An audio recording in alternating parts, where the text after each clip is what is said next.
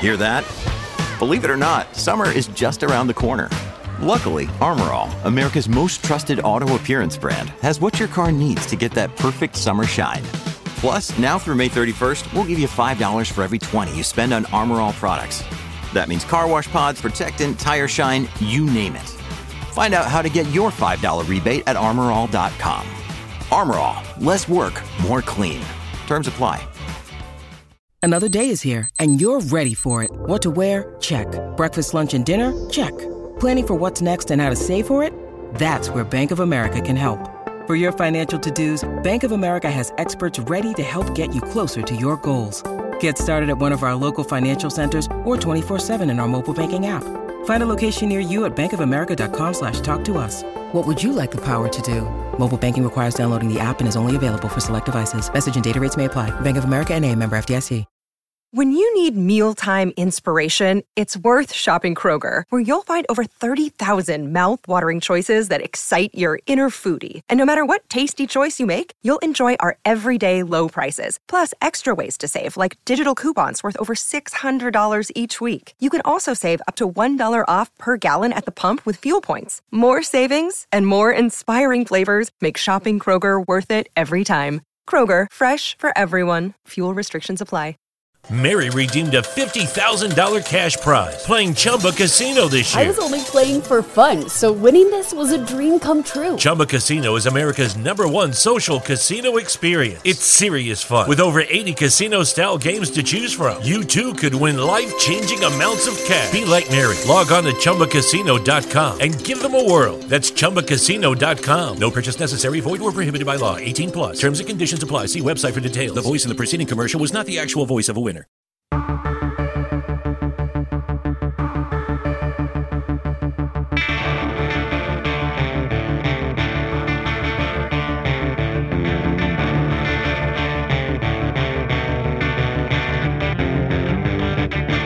It's the Autosport Podcast. We look back at the career of Jim Clark and ask where he stands among the greats.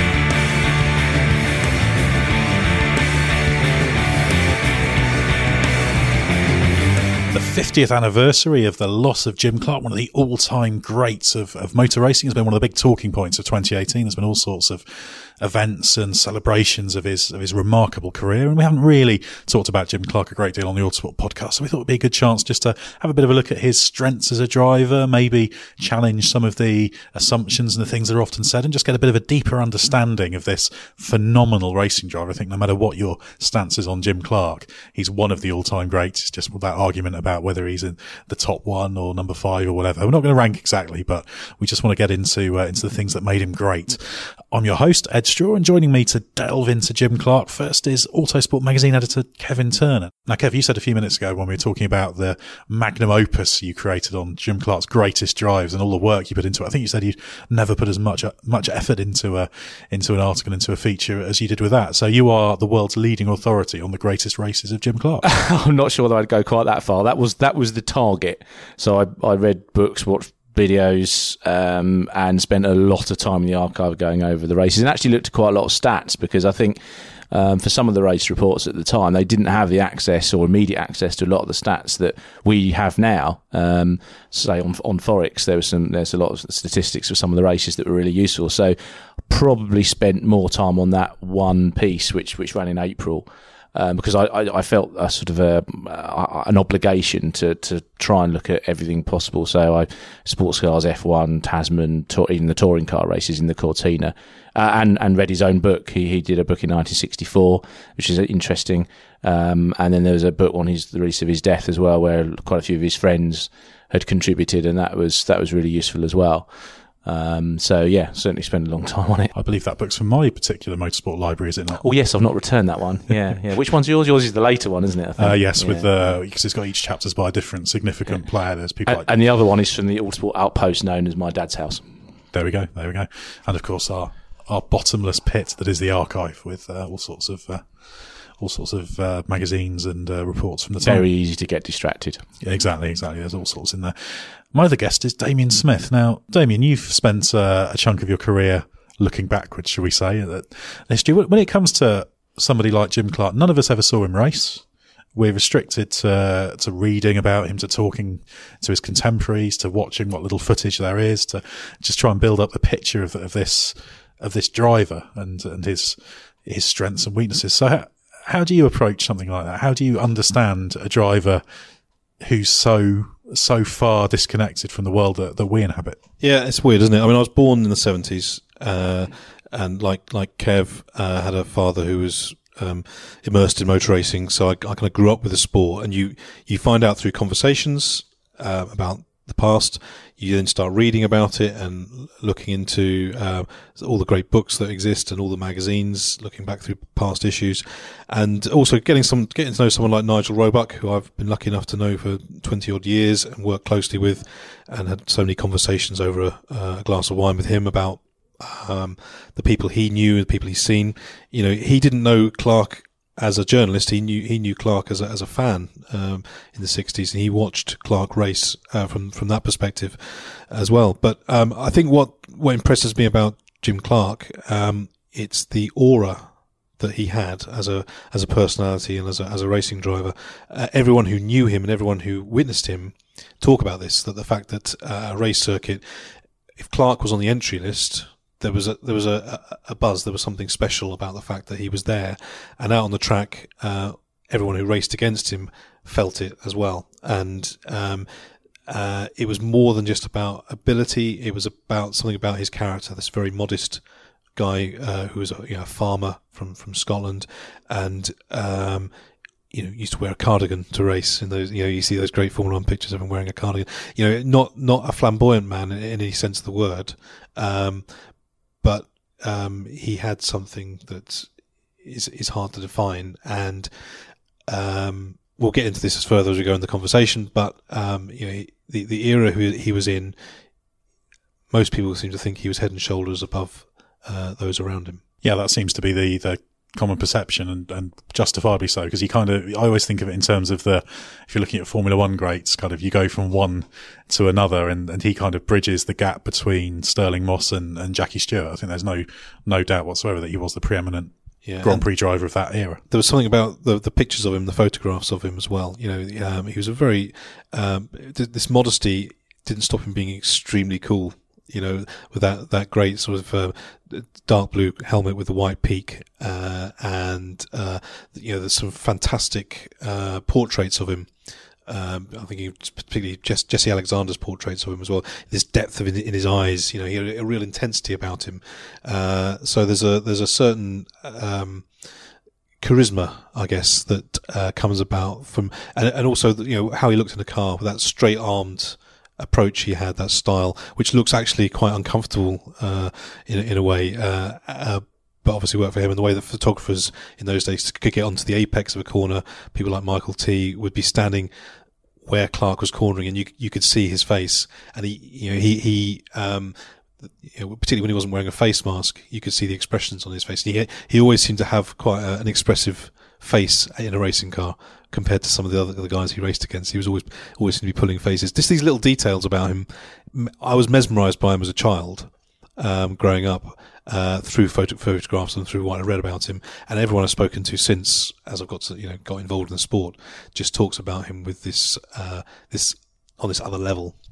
Well, that kind of aura and that almost unknowability gets preserved, doesn't it? Because, for example, if you look at some of his contemporaries, we've all had the chance, for example, to spend time with someone like Jackie Stewart and get an understanding of the great depth of insight of motorsport. So, kind of to all of us, Jackie Stewart is, he's a great racing driver and a legend, but he is a tangible, real person, isn't he? Whereas Jim Clark, for none of us, can ever be that. And it also seems at the time, if you look at what people said, I interviewed Cedric Seltzer, who was his mechanic for his first championship year, and he said that it was difficult to kind of get to know Jim Clark. He was quite an intense kind of character with his own circle of friends, and you kind of worked with him. It wasn't that he was difficult to work with, but he was just somebody who didn't sort of put himself out there in a extrovert kind of way. So even for contemporaries, there was a bit of mystery there. But I definitely think that the passage of time sort of helps the mystique, doesn't it? So you look at Clark, Gilles Villeneuve, Ayrton Senna. I think that their stature's probably increased over the time since they were killed. Whereas, you can still see an interview with, as you say, Jackie Stewart or Alain Prost or something. It doesn't sort of add to the sort of mystique in quite the same way. So although I can totally see that's why fans warm to these particular drivers, I think when you're trying to assess what they did, that's why I try and detach myself slightly from that and say, well, what did they actually do? Because it's very easy for these myths to sort of grow up and never get challenged. We'll get to one or two of those later on. Well, you can also project what you want onto them as well, because that's the Kimi Räikkönen factor. If Jim Clark was still around and occasionally turning up and saying, because every now and again you'd have Jim Clark says this and people think, oh, what an idiot, he said something stupid.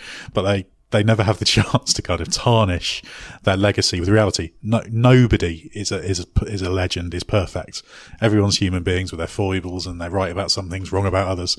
But when you kind of get cut off in that tragic way that Jim Clark was, it's like everything's sort of frozen, isn't it? And all the good kind of lives on, but nothing else is remembered. So he is almost a two-dimensional figure because of that. And this legend. Yeah. We never saw him with sideburns and long hair. We didn't see him on slick tyres and wings.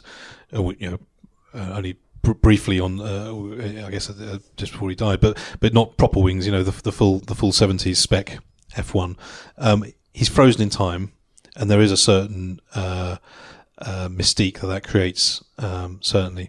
But I do think my fascination with him is based on what people say about him, and the people who witnessed him and knew him, and the imagery is a big part of it, definitely. But I think there was something special about him as a racing driver. Oh yeah, I'm not for one moment suggesting that there isn't. I mean, in fact, if Ed spoke to Seltzer and I've read his book, and also we had the good fortune to talk to Jackie Stewart about these things as well, and he always talks about Clark being the greatest. He's absolutely up there in the top 5, top 10. Some people have him number one, head and shoulders above everyone else, and that's perhaps where I start to part company with them. But he's absolutely he's in the top echelon, isn't he? No, very much so. No doubt about that. Well, let's have a little bit of a look into Jim Clark and his strengths and what he had as a driver. The obvious place to start is the speed. That's the prerequisite of any great racing driver. You've at least got to be very fast, and ideally super fast. Kev, when you look at what Jim Clark did, was he unquestionably the fastest driver of that era? Certainly between Moss and Jackie Stewart. Yeah, I think you have to say so. I think that my issue sometimes comes with the head and shoulders thing.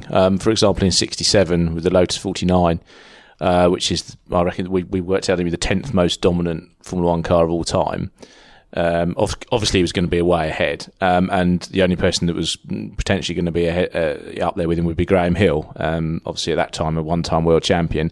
And Graham did better against Clark than is remembered, but he had incredible unreliability. But even if you take that out of it, Clark had 6 poles, Hill had 3. I think you'd have to say that Jimmy was the quickest. He had more poles than wins. Where it is a bit difficult is it's very difficult to decide how much of that is Jimmy and how much of it is the Lotus during the 60s, because apart from Graham, he didn't really have a top level teammate. The 1964 Rand Grand Prix, where Clark had injured himself with extracurricular activity prior to the race, Colin Chapman asked a then rising Formula 3 star to jump into the Lotus 33, who then put it on pole and won from the back in the second heat. Now, that rising star was Jackie Stewart, but that's effectively like saying that a Lance Stroll jumps into Lewis Hamilton's car and it goes quickest. So I think that you have to say he did have a car advantage more often than not, which must have played a part in that. But I think he was also able to be quick while looking after the machinery, which was absolutely essential with Colin Chapman Lotuses of the period. Yeah, I mean, I think with Clark, there's lots of what-ifs, as there always is with these great drivers, but particularly the fact that, Sterling was cut down still in his prime, Easter Monday, 62, when Jimmy was just starting to get into his stride. We missed out something so special there, Moss. But again, Moss would have been in an uncompetitive Ferrari versus a Lotus 25 that was getting better and better. So the likelihood is Jimmy would have beaten Sterling because the machinery was better. But in 62, it would have been interesting to see what would have happened after that. But I think there's that famous line, isn't there, about Sterling saying, I'm going to have parity of equipment effectively, because he'd seen Clark. One of the races on the list that I did was the 61 South African Grand Prix, where Clark actually spun, giving Moss the lead, and he caught and passed him. And in his book, Clark's very sort of magnanimous about it and said, well, I did have a more modern car, but I think it's events like that made Moss think, I probably can't keep rocking up with inferior equipment. Yeah. And I think this is much more difficult to prove, but there has been suggestions that one of the reasons for that is that those were the two first drivers to cotton onto rotating the car under braking. Clark sort of talks about it a little bit at times in his book. Not in the way that we would talk about it now, and all the top drivers do it now, but it was something that wasn't really developed until the mid-engined Formula 1 cars came along. Moss twigged it probably quickest, and Clark was next along.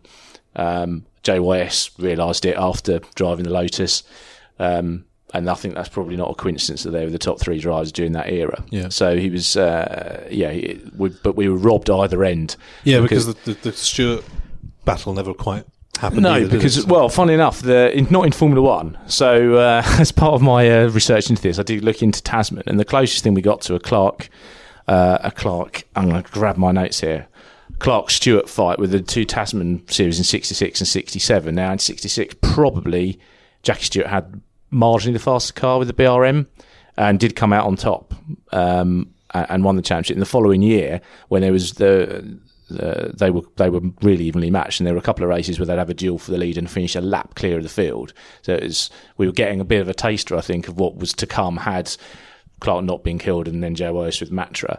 But in 67, Stewart had more unreliability, so Clark won the championship, so it was one title each. So I think they were kind of warming up. They were already, by that stage, probably the two best drivers in the world.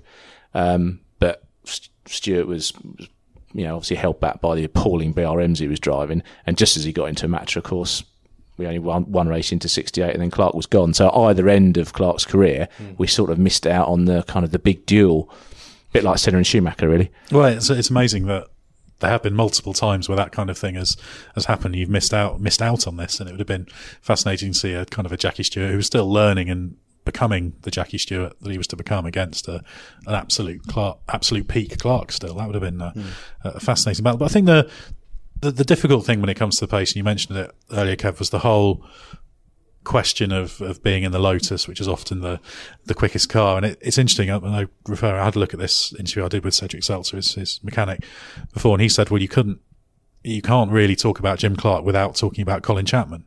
And this axis they created, they're kind of inseparable. So everyone always says it's Clark and Lotus, isn't it? Now, some people will say that, well, if you only win with one mark, that diminishes what you do. I'm a little bit wary of that, because that's so much dictated by circumstances. Yes, Jackie Stewart won World Championship races in 4 different types of chassis, brands of chassis, but he had the opportunity to do that, which Jim Clark never had. But also, the strength of Jim Clark was that ability to work with someone like Colin Chapman, who a hell of a lot of drivers found more difficult to work with, should we say. I think one of the interesting things about Clark is that there's people who knew him talk about towards the end of his life he was changing. He was a tax exile through 67. His attitude to life was opening up. I guess the world was opening up. He was living in Paris. There's signs that he was losing confidence and faith in Chapman, and their friendship was a little bit more strained towards the end of his life. And there is a possibility that had he lived, he would have left Lotus and gone elsewhere.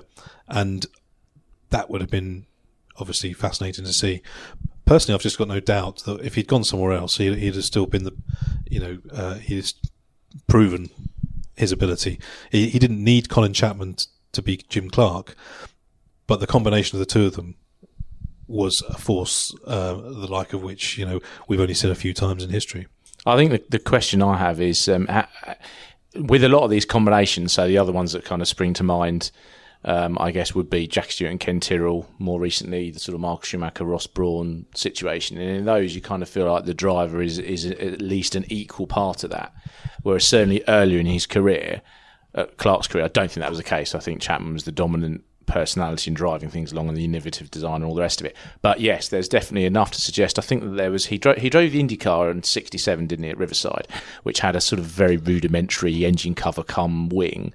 And I think off the back of that, he decided that it would be a good idea to try that on the Lotus. And I think they cut a bit of helicopter blade or something to try it. And Colin, and he was on, by that stage, he was confident enough to think, well, I can try this and I can see what this is trying to do. Colin Chapman found out about it and had a meltdown basically and told them to take it off the car. So that's the kind of tension that was beginning to, I think, Clark was probably becoming more of a personality within that combination. So it would have been fascinating to see if he could have then taken that somewhere else and built something the same, or whether he would have just been another one of the top drivers. I mean, Clark was Chapman's muse in a way, wasn't he? He built these cars, but he knew that with Colin, with Jimmy driving them, he knew that the driving factor he had the best out there to prove the machinery. And the number two drivers we talk about, I guess it's a little bit like the Schumacher thing, where Schumacher never really had a teammate that was a threat to him, and that's because the team was built around Jimmy, but also there was no one put in there who could really live with him. I mean, some had a good try. I think people like Mike Spence was a really good driver who. He wasn't a Jimmy Clark though, but he was. There were good people went into that number two Lotus seat. Trevor Taylor was another good, solid driver. But when you've got Jimmy Clark, why would you put anyone else in? Why would you have a second? Yeah, no, I'm not. I'm not questioning the sort of Colin Chapman Lotus approach. It just obviously when you're assessing drivers, it's always easier when you've got. I mean, actually, of course, it isn't really, because even the Senna Prost era at McLaren, you sort of get this whole thing of one was supported by Honda and all this. There's always some story as to why someone gets an edge over someone else. So it's more a question mark than a criticism, if that makes sense. I mean, the interesting one would have been if Surtees had stayed beyond that first year in '60 and. If the whole Innis Island contract thing hadn't blown up and Surtees had basically bailed on Lotus, I don't think that would have been sustainable from knowing what we know about the characters involved, that Surtees and Chapman were never going to work with each other for too long. But having those two bulls in the Lotus field would have been incredible. Yeah, and I think Surtees always felt a little bit sort of irritated that he wasn't regarded in quite the same league. Because I think he was he was definitely closer to Clark than 25 wins versus 6. I mean, John could obviously sometimes be his own worst enemy, but then I can't really imagine Clark having made a go of it at Ferrari in the way that Surtees did, because I think you probably needed that kind of personality to make something happen. Yeah. So maybe they were in a way, maybe they were in the right places at the right time. And had John not fallen out with Ferrari in '66, he would have almost certainly been a double world champion as well. Yeah, I mean, John kept putting himself in a position where he had to build something up from yeah, scratch. That's true. And that was a completely different situation and scenario to the Clark Lotus one. Digging a little bit more deeply into the whole car advantage topic, Kev, you've done a little bit of research into this and trying to quantify how much pace advantage there really was in the Lotus during mainly the mid-60s, the sort of Jim Clark's pomp. I guess it would be, and it does throw up some interesting results. Yes, and in fairness, I sort of went into this kind of expecting to see colossal Lotus advantages, and it's there, but it's not that huge. So if as a baseline, if you look at the Ferrari-Mercedes gap last year, was 0.178%, I think, on super times, which is the way we assess pace over a season. Basically, it's peak pace of the car. Peak pace, which obviously doesn't explain everything. It doesn't factor in reliability, difference between race pace and qualifying. So it's not, it's not definitive, but it's usually a decent pointer at who's got the quickest car at very least. In 62 it was 0.269% over BRM, so a bit more of an advantage than Lewis had over Seb last year.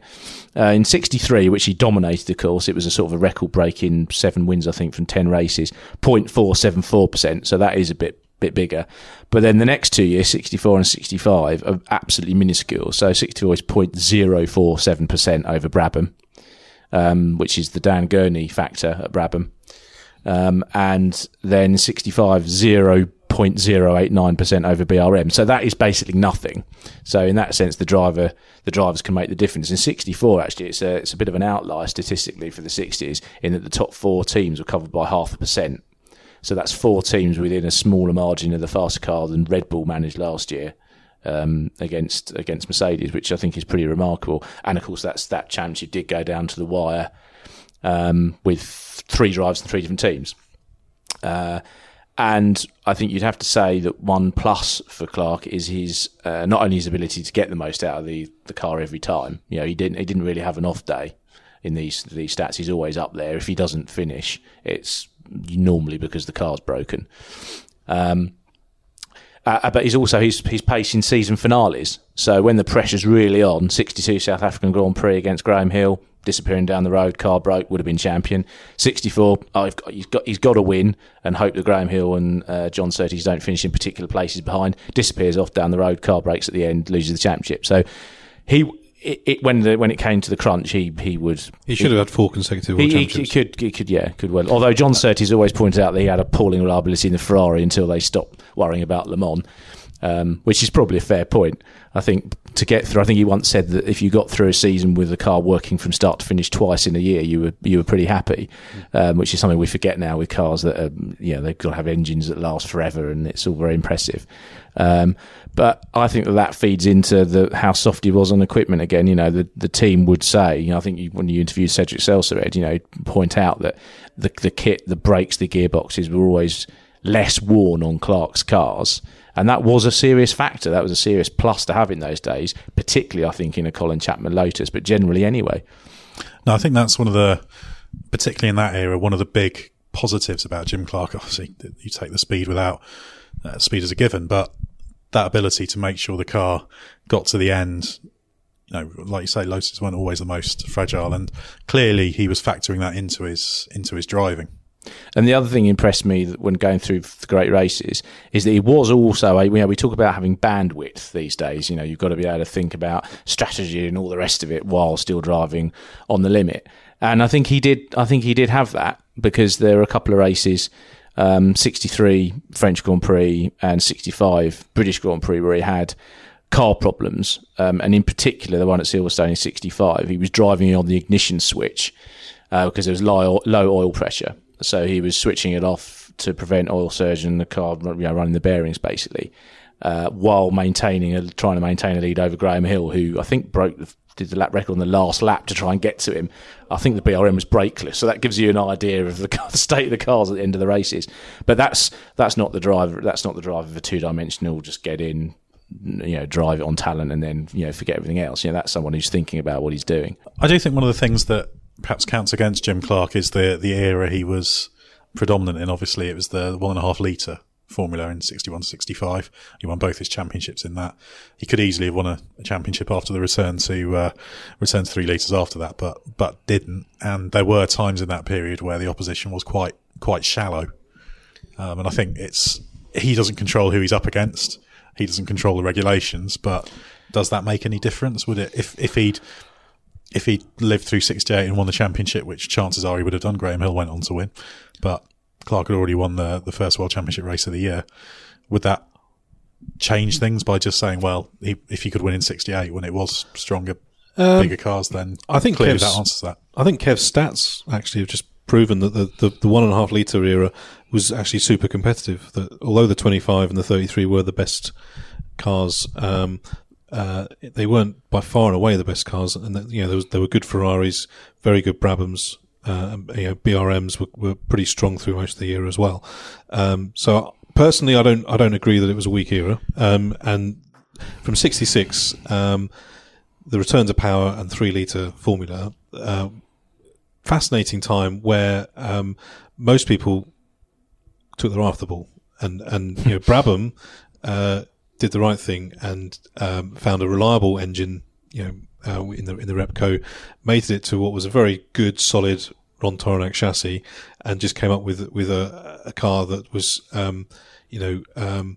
well sorted. And on the back of it, they won 2 world championships on the trot. And as a driver, Jack Brabham could easily have been a 4-time world champion. But he would say could have been 5. Yeah, absolutely. So he would have said 70 as well. Yeah, but Lotus Lotus, they didn't have the DFV in '66. It was a plan that came together for '67, and then in '67 it then was unreliable, and they didn't get the best from it. So you can't really judge Jimmy Clark's 3-litre career on the basis of, he didn't win that many races and didn't win any championships, because there was exceptional circumstances. I think if he'd lived beyond April 7th, '68. Chances are, it'd have been him and not Graham Hill who'd have won the championship of the 49. No, I agree with you completely. And I when I was doing this comparison of the different cars, the closest eras in terms of the spread of the field were the period during the DFVs and 2000s, early 2000s. Despite the Ferrari dominance, actually, it's quite interesting. But the 60s, the mid 60s 1.5 litre era is not far behind. And I think when you've got Gurney, Surtees, Graham Hill, and obviously the early JYS, I'm sort of fairly comfortable with that being a pretty competitive era. And also, we know that Jimmy could drive more powerful cars. In fact, in his book, he says he prefers the big sports cars that he started off in. Yeah. As in his early days, of course, very early with Border Reivers' team, he was driving Jaguar D-Type and Lister, and he loved them and thought they were great. Well, I think he certainly, given what he did within, also outside of racing Formula 1 cars, shows he was clearly versatile and adaptable. Yeah, absolutely. And can you name a driver who immediately fell off in terms of competitiveness when the slicks and wings appeared? I don't think it changed the order really of who was good. I think all the same people were still good because they're still good. Yeah. I think if you take a top driver out of any era and plot them into another with enough, all the experience of data and all the rest of it, whatever they need to get up to speed, the thing that made them great in one era will make them great in another. So, I wouldn't hold that particular thing against Clark. I'm sure he would have won the championship in '68. What I would have been interested to see is a Clark Stewart fight in '69, and then Rindt as well. What would have happened to Rindt? Would he have gone to Lotus? That would have been interesting. Maybe not. Maybe he'd have stayed at Brabham, so you'd have had or Jackie Ickx at Ferrari, Rindt at Brabham, Clark at Lotus, JYS in a Matra, and then a Tyrrell. Pretty fantastic. That'd have been cool, wouldn't it? Yeah, absolutely.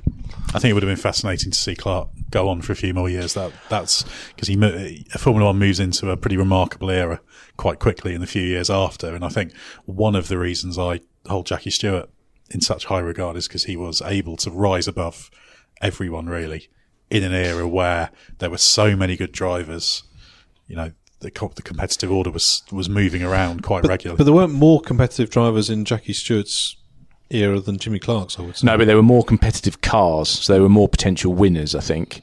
So that's when it's really, really tight and you get lots and lots of winners and JYS. So I think where I would, and this is only a gut feeling, but this is where I think why I would put Stewart ahead of Clark, which I know would upset lots of people, is I can't see Clark doing the kind of working in practice to get that longer fourth gear at Monza 69 to say that I think he would have been instinctive in a wheel-to-wheel situation. I know one of the criticism against him is not great wheel-to-wheel, but I didn't really find any real evidence. He didn't have to do it very often. But I think he would have had to do it. I couldn't find much evidence for that.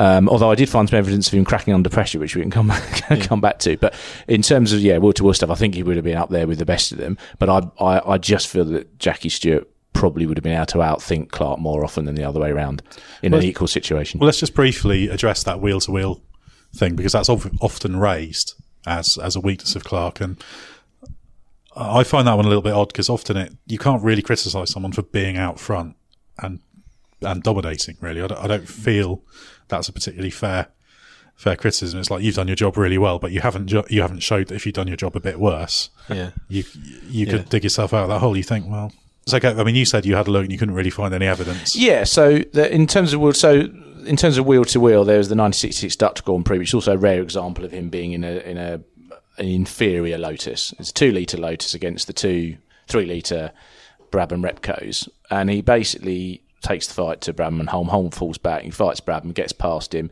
and does actually start to pull away. Jack starts to come back at him, and then the Lotus breaks on him, basically. He comes into pits and finishes third.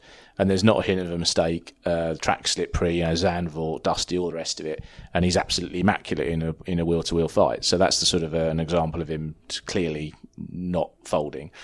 And then against that was the sort of cracking under pressure. There are a couple of Tasman examples, but the one that's probably more famous, I suppose, is 1965 Brands Hatch Race of Champions. And I think it's interesting that it's Dan Gurney applying the pressure because obviously, as we famously later found out Gurney was the one guy Clark really sort of rated. And Gurney in that Brabham, I'd like to do a piece on that, because that 64-65 period of Gurney in the Brabham, that should have been a championship contending car, and it just broke too often. But he was putting the pressure on Clark at the Race of Champions. I think Clark had even won the first heat, so he didn't even really have to worry too much. And he crashed while Dan caught him and put pressure on him, and he actually went off and ripped a wheel off the car. And so he wasn't perfect and error free in the way that sometimes it gets suggested. But I also don't think that there was any weakness in terms of wheel to wheel fights. There are a number of examples. One of the ones that made it into this was a '68. I think it was South African Grand Prix, where Chris Amon's Ferrari, I think, was a quicker race car, but Clark did that, what we would now consider to be great race management. He nailed the start, got the lead, and Amon could not get past. He got alongside quite a few times, and remember, this is before we've got dirty air and all the rest of it, so he had to be perfect. And they finished almost side by side, and it was an hour-long race, and Clark didn't buckle under that pressure. So, yeah, I think he was. I don't think there's an obvious wheel-to-wheel failing there. Clark drove in so many different types of cars, as we talked about, and this whole versatility thing and the stamina he had, as they all did, as in that era where they would go from weekend to weekend, and from continent to continent, driving all sorts of different things. In anything he drove, it's very hard to see a weakness. He wasn't infallible. He did make mistakes. They all do. You will not find any racing driver who didn't make mistakes. No, and that's why they're interesting. You don't want, who wants perfection, really? I mean, but he I just think overall they all knew who was best. He knew it as well. He probably wouldn't have admitted to it publicly because he was the kind of character he was, but he knew the best guys always know they're a cut above, and I think everything you see about Clark, he knew that as well. I think there's no doubt that the peers, it was Fangio, then it was Moss, then it was Clark. I think that's pretty clear. In fact, there's some Motorsport reports where they say we've not seen driving like this in Stirling, and I think it's almost explicitly said that he's sort of taken the baton on, really. Mm-hmm. Well, it's interesting. We did almost 10 years ago now this F1's Greatest Drivers poll, where we got a bunch of former World Championship Grand Prix drivers, well, and active ones, actually over 200 of them, to vote for their top 10 in a secret ballot, and Ayrton Senna came out on top, which was probably fairly predictable. Jim Clark came out fifth in that, and considering there was a certain degree of time period bias in that, because obviously the more recent you get, the more drivers there are still around to vote. So there were kind of fewer of contemporaries for Jim Clark to vote for him. Interestingly, he was one place ahead of Jackie Stewart. And it was Prost fourth, Fangio third, and Schumacher second behind Senna. So it's just interesting to see that, still he was able to hold his own in that. And I think it's very, very difficult to argue he shouldn't be in the top five. You get a very different set of results if you run that poll now, wouldn't you? And that's the thing. It's things change as you go on, and perceptions of careers change. Is Schumacher remembered quite how we thought he would be now? You could argue maybe not, but I happen to think that Michael Schumacher in the mid-90s, he enjoyed a superiority over his contemporaries that no other racing driver has enjoyed. I don't think anyone has ever been as better than the rest, more than Michael Schumacher. The only one I would put up against that is, I think after Fangio retired, I think Moss was miles better than everyone else, and chose to rock up in inferior cars just to make it interesting. So I think that Moss and Schumacher are the two in terms of their gap over the opposition. I'd agree that it's up there. But another way to assess the drivers is how they move the game on. So I think Moss, you could argue, was kind of the first sort of professional. JYS was the first modern driver, and Schumacher moved it on in terms of fitness and all that sort of stuff. Before him, even some of the top drivers would be sort of pulled out of the car, and now they all get out and it all looks all very, very easy. Less so with the new cars, because they're really quick. I don't think Clark moved things on, so that would count against him. But I mean, that's when you're nitpicking between who's the greatest of all time and who's second, sort of thing. You can maybe argue that Clark was the first one to create quite such a tight relationship with the team. Yeah, you could say that. And to be so integral to the success of the team. Jackie Stewart was in the same way, but was anyone before Clark able to do that? One of the main criticisms of Fangio, amusingly, the flip side of this coin that people criticise, Clark only did it in Lotuses, then people say, well, Fangio just moved from team to team, so whoever was best. So Fangio never created that, and well, there were relationships with teams and manufacturers before that. Perhaps the Clark-Chapman axis is the first example of that in Grand Prix. I think so. Grand Prix racing. I think Sterling had it to an extent with Rob Walker, but Rob wasn't a constructor. He's Rob wasn't a Colin Chapman in that way, was he? No, Chapman was another completely different type of beast. I think you're right. They set a template about driver and constructor forming this sort of bond, and the results speak for themselves, really.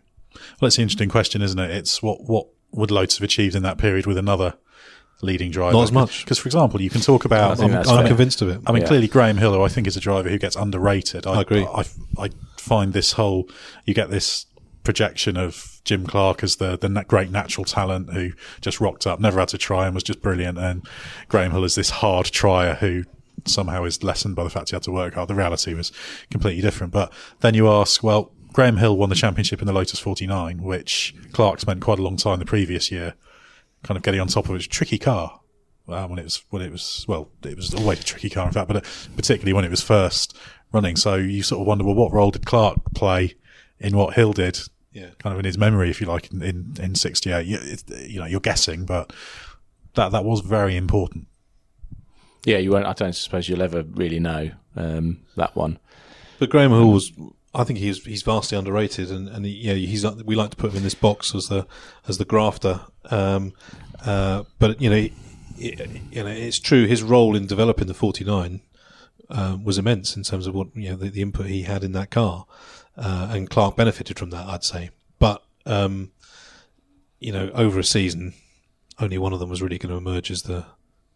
Yeah, I think in a way Graham's greatest achievement really was the way that he was a little bit like Damon at Williams in '94. The way he responded and picked up the Lotus team, and whether he'd won the championship or not, it was an amazing personal achievement to do that. I don't think even Colin Chapman turned up for the next Grand Prix, or certainly not in the start of the weekend. And Graham effectively was team manager and lead driver, and galvanising the team. I think that's an incredible personal achievement.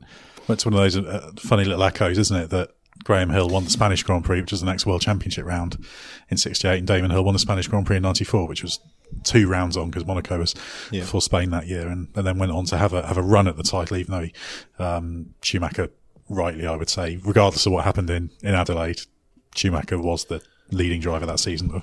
Kind of digressing there a little bit, but actually Graham Hill's an example of how a driver hanging around for a bit too long can maybe affect their perception. It's very hard for us to judge because that's before our time how that changed things. But if Hill, obviously the moment everything changed for him was when he broke his legs at Watkins Glen in 69, and then he's still hanging around as late as 75, not qualifying for the Monaco Grand Prix. Yeah. And, over the hill and damaged, excuse the pun of over the hill, but who knows how much impact that has on the way Graham Hill's seen. I mean, I know some of that perception was there at the time because you see it before that, but who knows what would have happened for Jim Clark. What if the accident in the Deutschland Trophy at Hockenheim was a bit different, and he broke both his legs and then came back and wasn't the same driver I can't see him hanging around for quite as long as Graham Hill did, but you never know. It's this thing again about Clark's frozen in time, that we didn't get to see him decline. He was still at the height of his powers when he was killed, and we didn't see how he had responded to the threat of a Jackie Stewart or a Jochen Rindt, and how he'd handled that, and whether he'd accepted it and walked early, or whether he'd have battled on in a Graham Hill style. It's hard to see him doing the Graham Hill thing. I think if you'd seen the signs, you get the feeling with Clark that he'd have gone on to find other things in life. But it would have been interesting to would he have gone back to being a farmer, as people have often said, or would he, had his mindset changed, and would he have gone on to something completely different? Yeah, and it was interesting reading the thoughts of the people immediately after he died. Actually, there was Javi Kronbach, his friend, journalist. There was I spoke to John Surtees, Jackie Stewart, Colin Chapman. So it had all these different people that knew him to one degree or another, and they couldn't agree on what they thought he would do. Some, no, he would definitely have gone back to the farm, and others were like, well, he'd seen a new world now. He was quite happy to go. He liked the international lifestyle, so maybe he'd have hung around doing sort of something else. But it's one of those sort of great mysteries that we won't get to find out. And it's easy to forget that Jim Clark was only 32 when he died. He had quite a lot of he had a lot of years left in him. Yeah. And what was he, 7 years younger than Graham Hill? So let's say he carried on as late as Graham Hill. Is Jim Clark failing to qualify for the 1982 Monaco? I see more. I can't see him lasting that long, but it shows just how much time there still was. Yeah. To keep going. We talk about inevitably what happened in 68, 69, but he could still be hanging around in 75, 76, which seems completely, because he's frozen in that black and white wingless era, isn't he? Yeah. But it wouldn't have taken long for him to break in, and then suddenly he's in a whole new era, which is impossible. It's almost impossible to picture, isn't it? Well, look at Jack Brabham. He just at the start of the whole mid-engined revolution, and still good enough to win a Grand Prix with slicks and winnings in 1970. And obviously Clark was that bit younger, so yeah, it's easy to see him into the. He could have carried on after JYS retired and come up against Niki Lauda.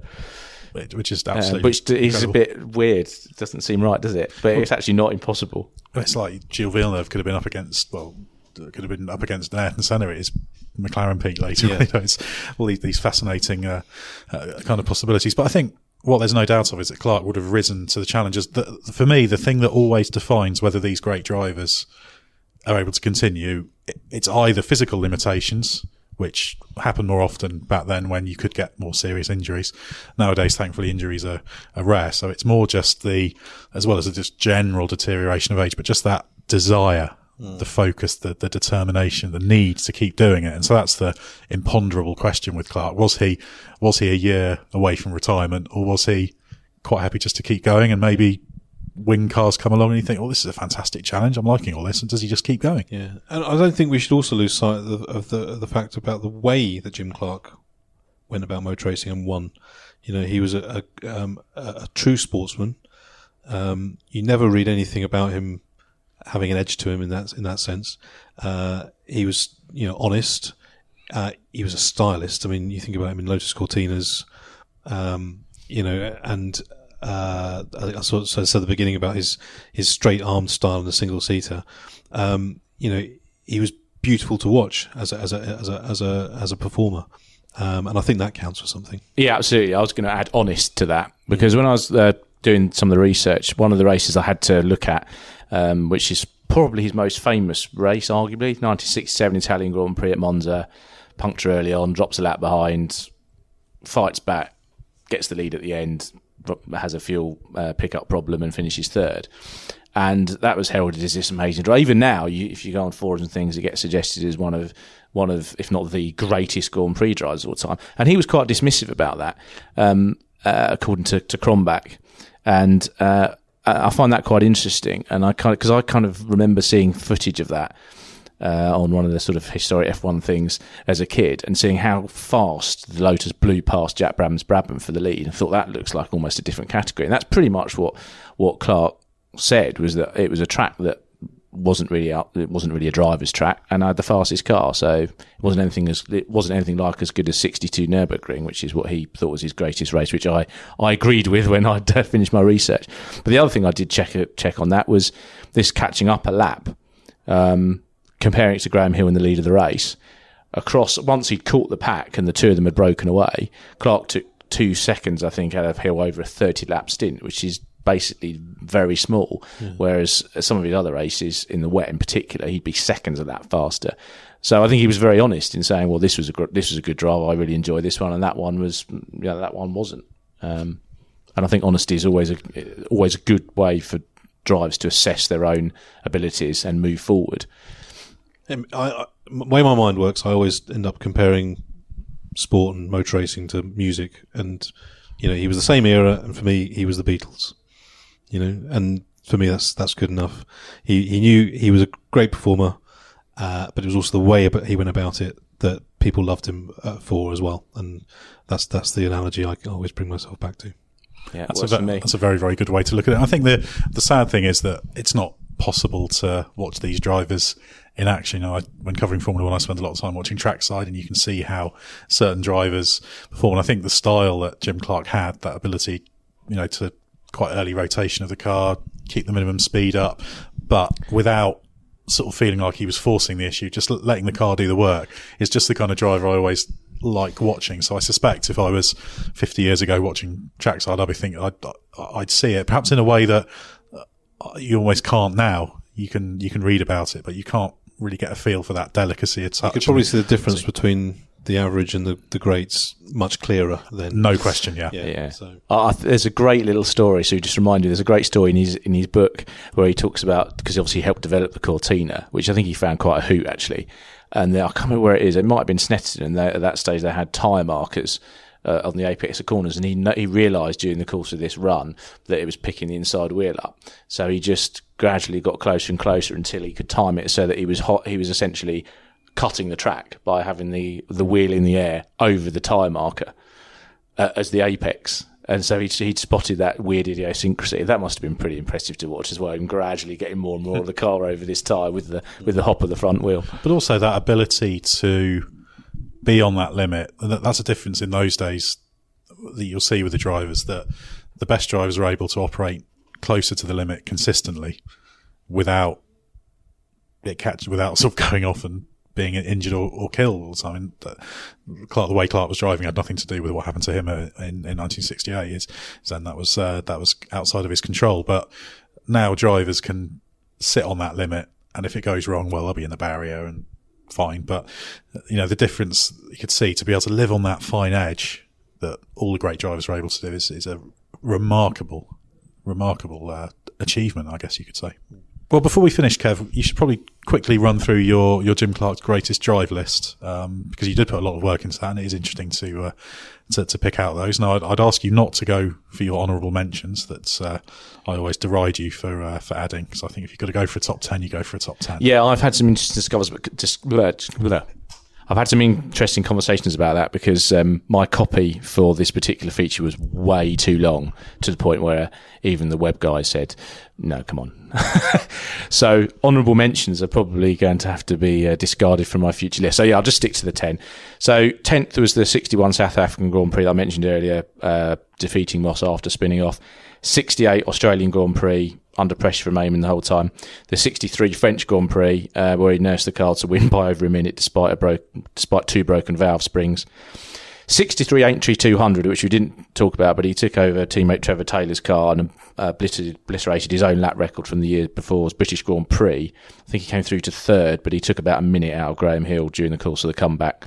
65 British Grand Prix, where he drove on the ignition switch to keep the car going. 65 Indy 500, we haven't actually talked about that, a race he described as perfect. It was very difficult to place that race, because it all went to plan. He didn't even he said he didn't really have to fight adversity. It was just the best driver in the best car having the scheduled run. They even did one less pit stop than most of the others. They'd completely annihilated the field. 67 Italian Grand Prix we talked about. 66 Dutch Grand Prix fighting the bigger engine Brabhams. 63 Belgian Grand Prix, which was appalling conditions, and he won by nearly 5 minutes. And then the 62 German Grand Prix at the Nürburgring, which he himself picked out as his greatest drive, where he forgot to turn the fuel pumps on the line, and then charged back to fourth.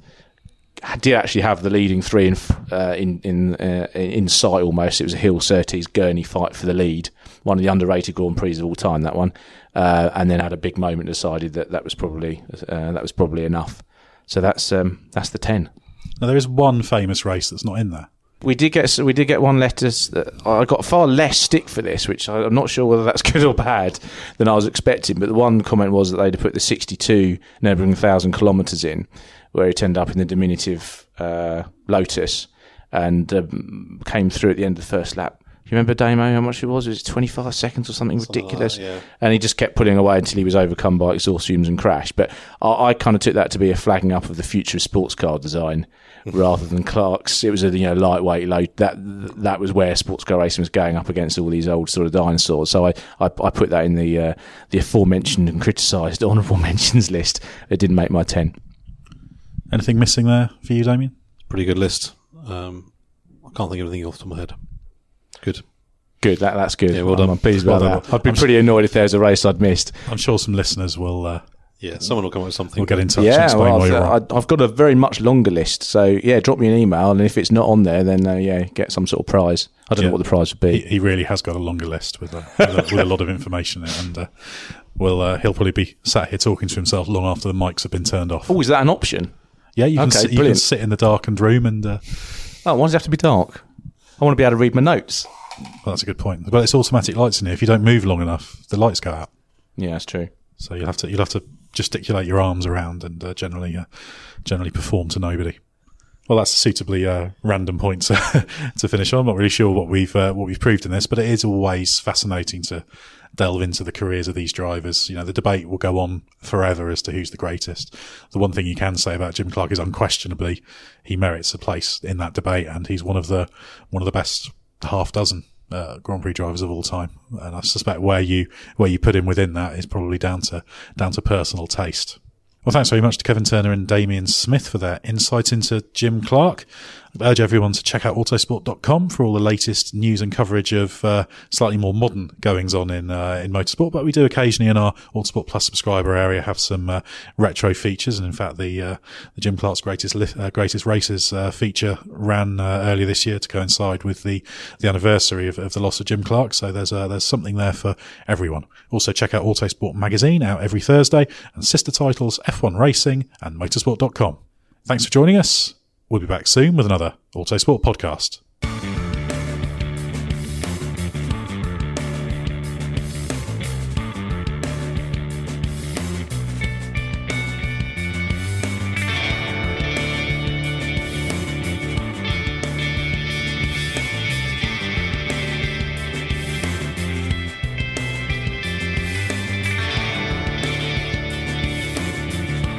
Music is 6am by Trilo, written by Marcus Simmons.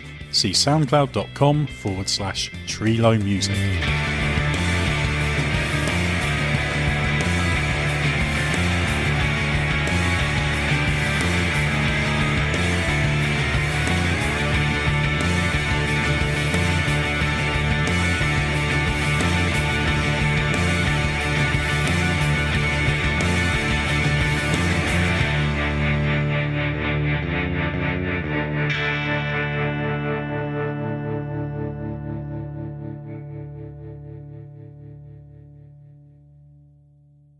Lucky Land Casino, asking people, what's the weirdest place you've gotten lucky? Lucky? In line at the deli, I guess? Aha, in my dentist's office. More than once, actually. Do I have to say? Yes, you do. In the car before my kids' PTA meeting. Really? Yes. Excuse me, what's the weirdest place you've gotten lucky? I never win and tell. Well, there you have it. You can get lucky anywhere, playing at LuckyLandSlots.com. Play for free right now. Are you feeling lucky? No purchase necessary. Void where prohibited by law. 18+. Terms and conditions apply. See website for details. Sports Social Podcast Network. It is Ryan here, and I have a question for you. What do you do when you win? Like, are you a fist pumper, a woohooer, a hand clapper, a high fiver? I kind of like the high five, but if you want to hone in on those winning moves, check out Chumba Casino. At ChumbaCasino.com, choose from hundreds of social casino-style games for your chance to redeem serious cash prizes. There are new game releases weekly, plus free daily bonuses, so don't wait. Start having the most fun ever at ChumbaCasino.com. No purchase necessary. VGW Group. Void where prohibited by law. See terms and conditions. 18+.